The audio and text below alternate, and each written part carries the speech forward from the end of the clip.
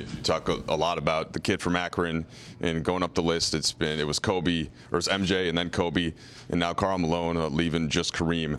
How do you put all of that into context, and how much, if any, of that was on your mind as you entered this game in that first half? Just to be a part of this league for as many years I've been a part of it, and to be linked with some of the greatest that ever played this game, guys that I've either watched or studied or read about or inspired to be like.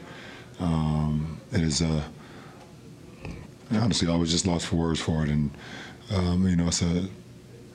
it's an honor for myself, and for my hometown, and for my family, my friends, to be able to live these moments throughout this journey, and that's exactly what I do it for. I do it for my family, my friends, my hometown, and anybody that's been a part of this journey throughout this run so far.